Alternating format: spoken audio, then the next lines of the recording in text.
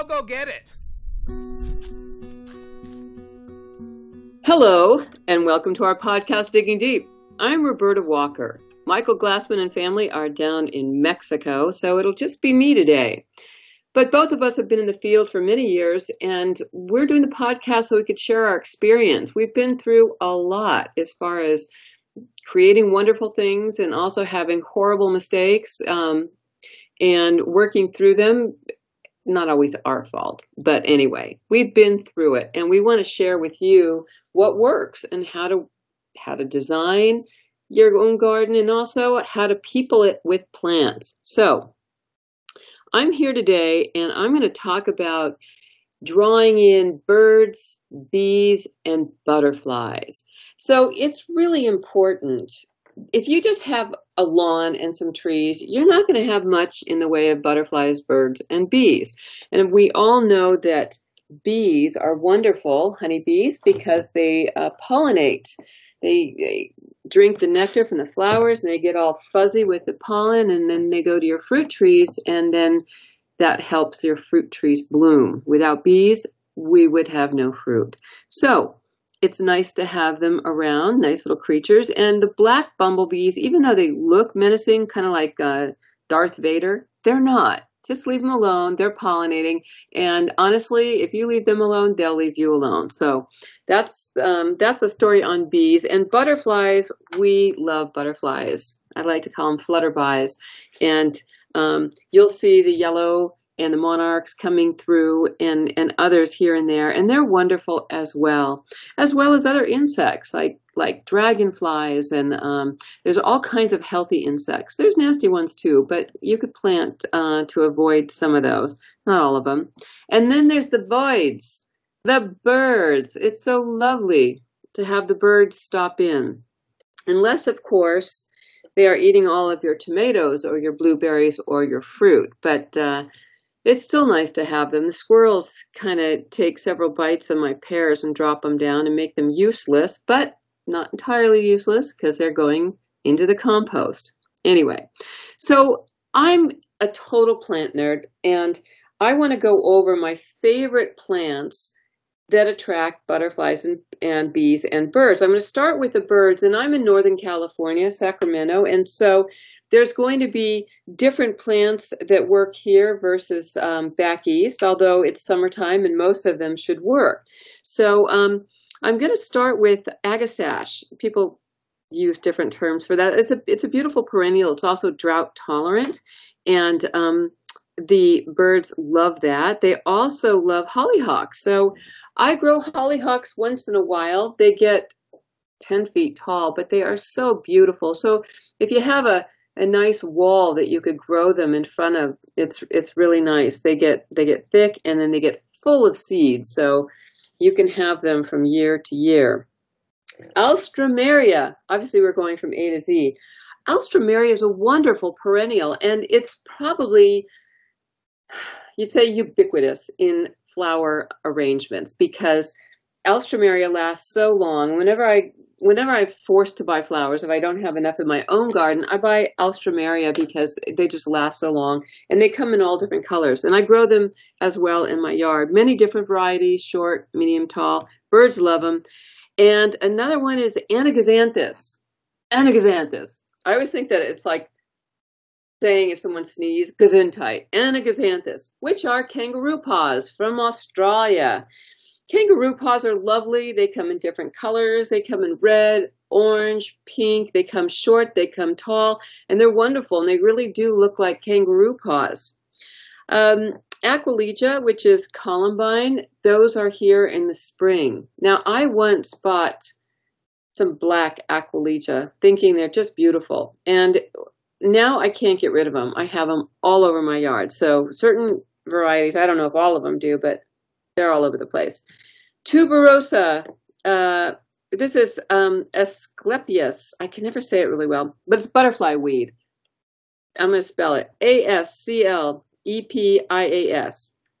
Asclepias tuberosa.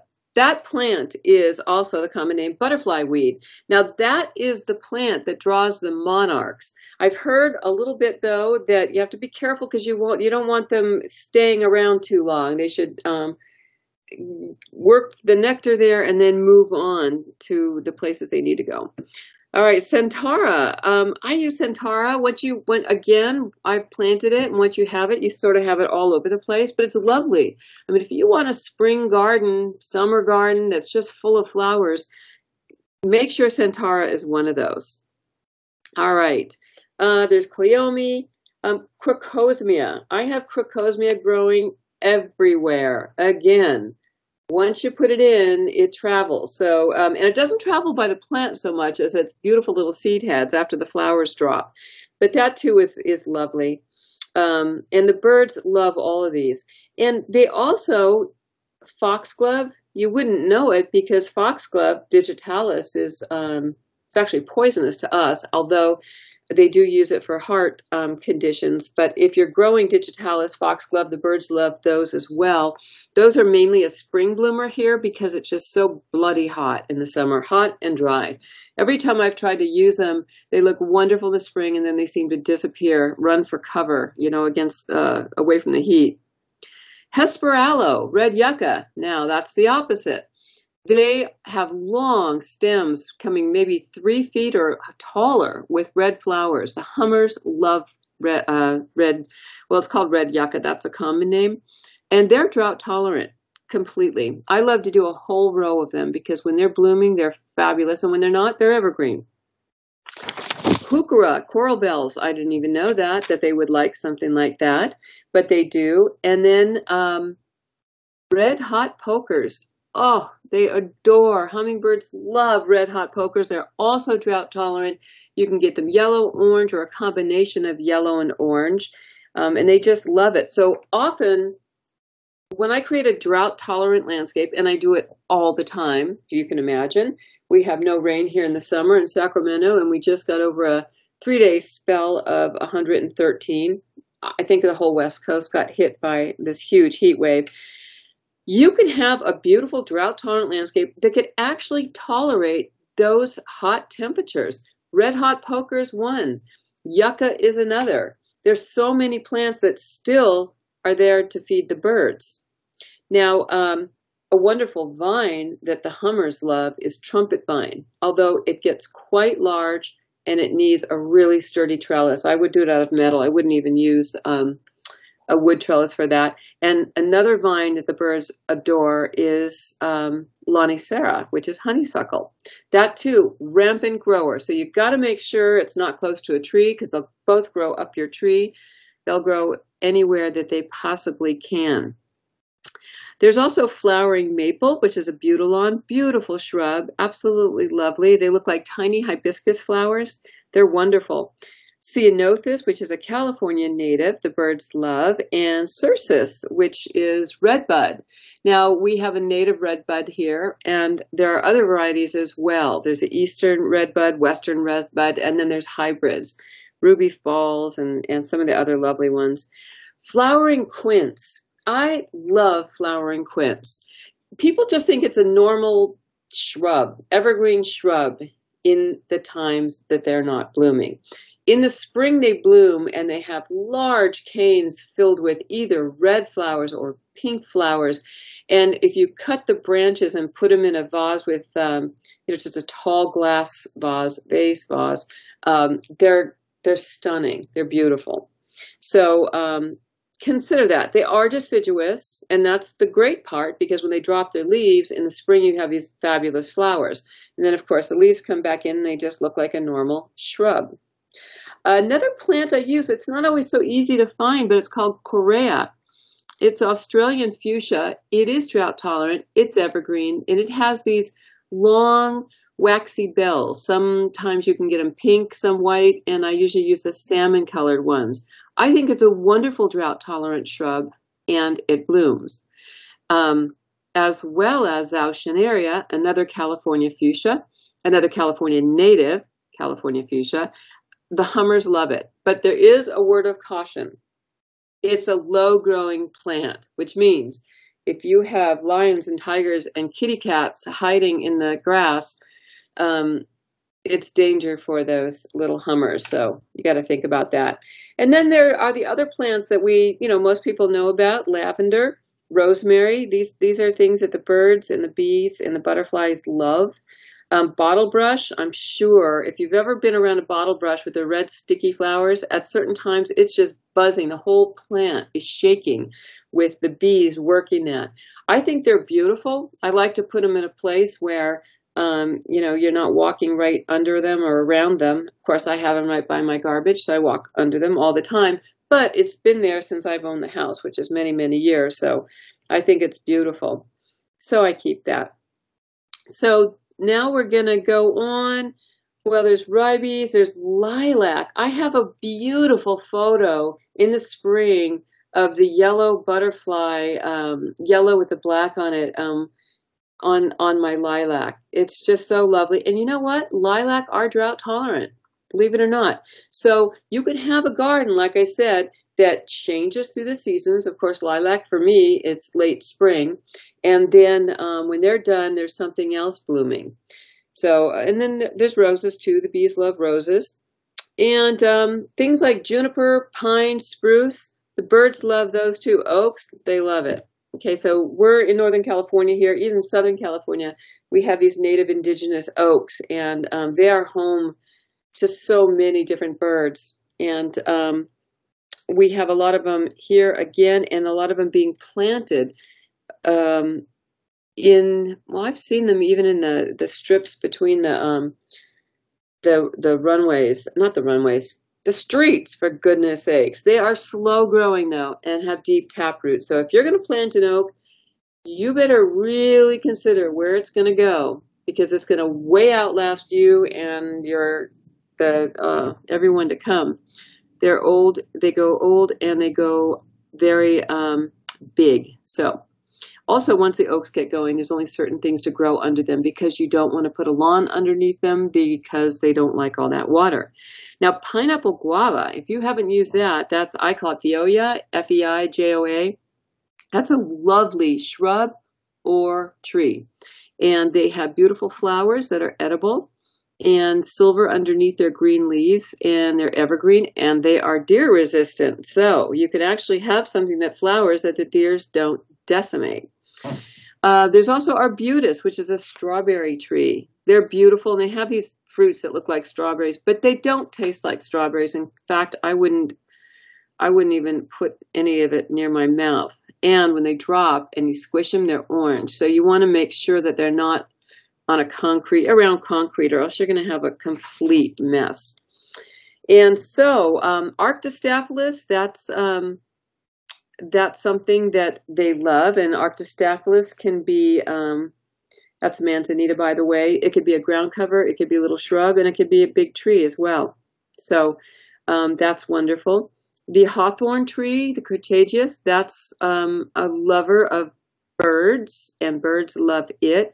It also has these red berries that come in the fall and the winter, and the berries are edible. In fact, it's also something very good to drink as tea for our hearts, but you'd always want to check with your doctor before listening to Roberta Walker, who is merely a landscape designer and not not a doctor.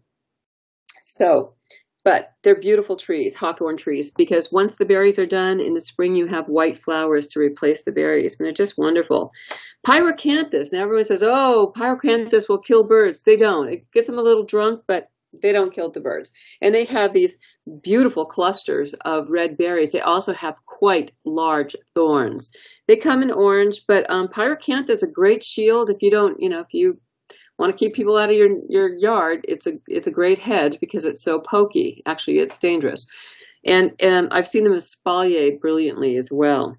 So those are some of the perennials and some of the shrubs. And of course, the fruit trees, again, birds love them, but watch out, they love your fruit as well. And, oh gosh, I grow goldenrod. I call it solidago. Some people say solidago. And that's something that also will put itself all over your yard, as well as ligustrum, which is privet, which the only type of privet I use is called Ligustrum Sunshine. The other privets that people use as topiaries, they use as screening shrubs and as trees, they produce these berries that turn purpley black, and the birds love them, and yet they spit the juice all over everything. It's really hard to get off if it goes on your car. And then those seeds, as they travel through the bird's digestive system and end up in your yard, you're going to have privet sprouts everywhere. In fact, I'm always picking them out, and I think of it as my Zen exercise because I know that I'll never get them all out. So it's just one of those exercises. I don't want to say it's futility because if you don't pull them out, you're going to have more trees there, which is not something that I recommend. Gaillardia is blanket flower. I love that. And California poppies the birds love. All kinds of viburnum, all these things birds just love, and they can also be foundation shrubs as well. Oh, the butterfly I was talking about, by the way, is called swallowtail. I just saw a picture of it. So I'm going to segue from mainly bird plants now to the butterflies as well. So we already spoke about the Asclepias. Sorry about my pronunciation. Aquila, yarrow. I love yarrow. It's one of my favorite perennials. I love it because it comes in so many different colors. It's evergreen. And it's also one of those healing herbs. It's named Aquila after Achilles, who had that cut on his heel. And when you do have cuts, you could actually put the greenery on it and it helps stitch it back together. Again, talk to your doctor first. I am a doctor in my own mind, not in the real world. Okay, the butterflies love hollyhocks as well. And they love asters. Asters are beautiful, purple, light purple, dark purple, all pink flowers, wonderful. And helianthus, which are sunflowers. Now, I have a garden at home. I have quite a large garden. But I have another garden in a community plot. I needed that like I needed a hole in my head because I'm so busy, and then jumping between the two are not easy. However, I get it started in the spring and off it goes. Last year, I grew, along with everything else, teddy bear sunflowers and other sunflowers. And lo and behold, they're back again because they dropped the seeds. And if you're going to grow the big, well, almost any of the sunflowers, but really the big head ones, if you let them go their term and then their heads sadly bow and they start getting bleached out looking, just leave them, because what's happening is they're producing sunflower seeds. And when the plant is completely dry, you could cut the head off and leave like a foot or two of the plant, and then you could hang it upside down in one of your trees at home, and it's a bird feeder. It's a natural bird feeder. They love it. So those giant seed heads, they just absolutely love. The squirrels probably do too, but you could hang them from the trees. And let's see, lupin, that's a spring, mallow, I love mallow. Mimulus, sticky monkey flower, they love that. Those are tubular, and they come in many different colors as well. And penstemon, birds and butterflies love penstemon. They come in different shapes, sizes, and colors. I love them. We have a native variety here, but I also use the hybrids because they're just so beautiful. Our native is called Marguerite BOP. And it's wonderful. I use it all the time. And Veronica Speedwell, that's another one that I've got all over my yard, but it is so beautiful. And I see it being sold in stores at the flowers, like Trader Joe's or other places where they're selling fresh flowers. And I think, do I have Veronica? I've got a lot of Veronica. But again, it's just beautiful. Okay. So there we're going with the butterflies. Now, those are mainly the perennials, but butterflies also love shrubs. They love the ceanothus, which is, again, a California native, and Lavatera, that's the tree mallow, plumbago. If you have not grown plumbago, and you need room for it because it'll get about 4 or 5 feet wide, at least, and probably about 4 feet high with powder blue clusters of flowers, and they're just beautiful. Spirea. Now, I use Spirea, which is deciduous, and again, you can get dark green, but it also comes in these beautiful, bright yellow leaf, magic carpet and lime mound colors as well. And they have clusters of pink seed heads and they're flower heads, and they're beautiful. I use them in the landscape all the time. However, they are deciduous.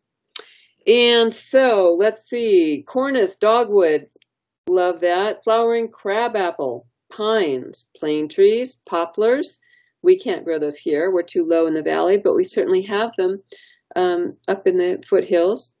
And prunus. Prunus is a massive, massive species of so many different plants, from pears to flowering cherries to evergreen shrubs. So you have to look that up. But what they also are great screening plants. So again, you can have a beautiful flowering garden that attracts these friends all year long, even in blistering heat. Although I'm not sure about the winter. I think they're kind of cuddling in on the trees, so you want to have places for that as well.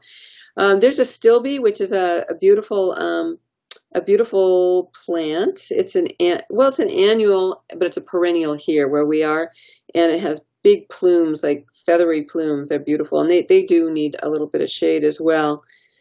And let's see, I am gonna head on. Oh, there's so many things: cosmos and dianthus and Russian sage and the lavenders. All these flowering plants, the butterflies just love them. And of course, there's the famous bush that's named after him, butterfly bush, which is actually Buddleia, Buddlea. And those come in different colors. And now, see, for so long, butterfly bush, or the Buddleia, they would grow to about 10, 12 feet high. And after a few years, it's like all the flowers are on the top. And down below, there's not much going on. But they now have, lo and behold, I think it gets to 6 feet. They have one called Pugster, 2 or 3 feet. So now you can have these beauties that are lower down and full of flowers. So it's not all woody and then flowers. And they come in brilliant purpley and, pinkish purple colors as well. They're just gorgeous. And so that's the butterfly bush. That too is deciduous. However, we're warming up, and I don't know that it's going to be completely deciduous anymore. Just like my roses are kind of not. They're there. They're not blooming, but they're there. They're green.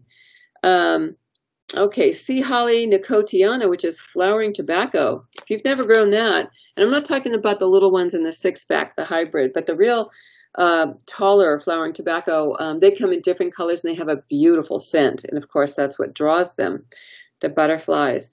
Oregano, the Perovska, like I said, is the Russian sage, phlox, all these, rosemary, these obviously the herbs they love, the black-eyed Susans and the salvias, so many different salvias. And you're just going to have your garden aflutter with all of these. So there are a lot more, but I've mentioned quite a bit, and I want to, because of the time, and I'm a plant nerd and I know I'm going on and on, I want to go to the, in particular, the bee flowers. So ceanothus, like we said, agastache. Now, I once grew cerinthe, and I had it everywhere, and then I dug up my garden so many times I don't have it. But when I was in England, it's everywhere, and it's such a beautiful, beautiful little perennial. It's Cerinthe, cerinthe. And the bees love it. They love the asters. They love borage. Now, borage is something that is in my garden all the time. It keeps coming, comes back every year. And not only is it something that you can put in a tea, but Shakespeare said it was something that made the heart glad. And we always want our hearts to be glad, right? So that's a beautiful, although it's a little, its fuzzies are a little pokey, but it has beautiful blue flowers, and the bees are always working it out there in the garden. And let's see, choya, Mexican orange. I don't use that very much because I can't get it here. So, but the choya plant, which is this lemon yellow color, produces white flowers that smell just like citrus flowers, which of course when the citrus bloom, boy, the bees love that as well. They also love Coreopsis, echinacea, which is the coneflower. Echinacea, that's the very same echinacea that you would use for colds, although you need to know how to prepare it. And I'm not going to tell you because, again, I'm not a doctor, although I know, but I've never pulled up my plants to do it, just so you know. Okay, there's also lavender, as we talked about, another herb. Spearmint.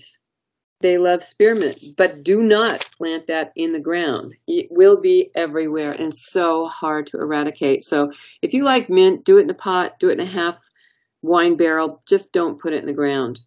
They like ice plant as well, and they like nepeta, which my cats like as well, because that's catnip.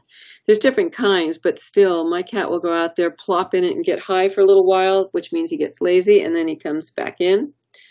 And rosemary, like I said, the black-eyed Susans, the salvias, the sedums. They like the sedums. They like stachys, which is lamb's ear. I love lamb's ear. They, too, come up with long, tall, purple flowers, and I cut them off and dry them. I like them. And then there's ground cover thyme. There's also the Pride of Madeira. Pride of Madeira, Echium. I love Echium as well. And there's mine bloom with maybe 1.5 to 2 foot long blooms full of flowers, and the bees just love it. So there's a whole world of plants, trees, shrubs that will attract birds, butterflies, and bees, which are so healthy, not just for your garden, but for the planet. And I've been an advocate. I have been on the soapbox for so many years to create more drought-tolerant landscapes. And I'm pretty sure over the years I have dispelled the myth that a drought-tolerant landscape looks like a cactus Arizona landscape. It does not. Everything I've mentioned, just about everything, all these perennials, flowers, and shrubs, they make it here in the heat. They're on a drip system. Now, the difference is when you have sprays and you have lawn, you're using so much water and no one's coming to visit. None of the butterflies are coming for tea. None of the birds are stopping by. And this is something that you'd want, something that I love. I love to sit out in the yard and watch them. I have cats as well, so I'm careful about putting bird feeders everywhere. Because that's entertainment for the cats and I don't want to go there. Anyway, I hope this has inspired you. And I do need to tell you that actually everything I've been reading from is from the Sunset Western Garden book. And in the beginning, they have these chapters on specific plants. Because it's Sunset Western Garden, it doesn't mean that these don't grow in the East as well. These are perennials that grow all over. They just have a different season, and they may be annual where it's perennial for us. But if you don't, it's my plant Bible. It has been for years, the Sunset Western Garden. Not to mention, I've had articles in the old Sunset magazine when it was the Sunset magazine we knew and loved. I just think it's a wonderful resource. I also have a website, which is robertawalker.com. Michael Glassman has a website as well.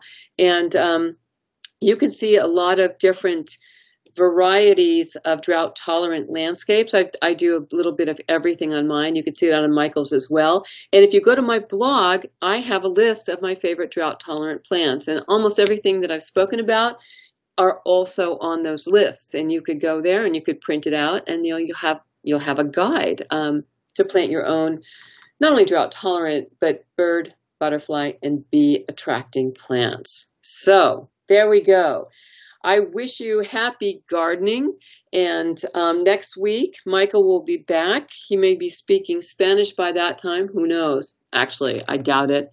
I've been trying to learn Spanish since I was a kid, and it's embarrassing. I can still make my way, but most of the guys on the cruise look at me like, what? What are you trying to say? Anyway, thank you for joining me. And you can also go to our Digging Deep website, which is diggingdeep.blueberry.net. And you could leave comments or ask questions. We'd love to hear from you. Thank you again. I'm Roberta Walker, and today I've been digging deep all by myself.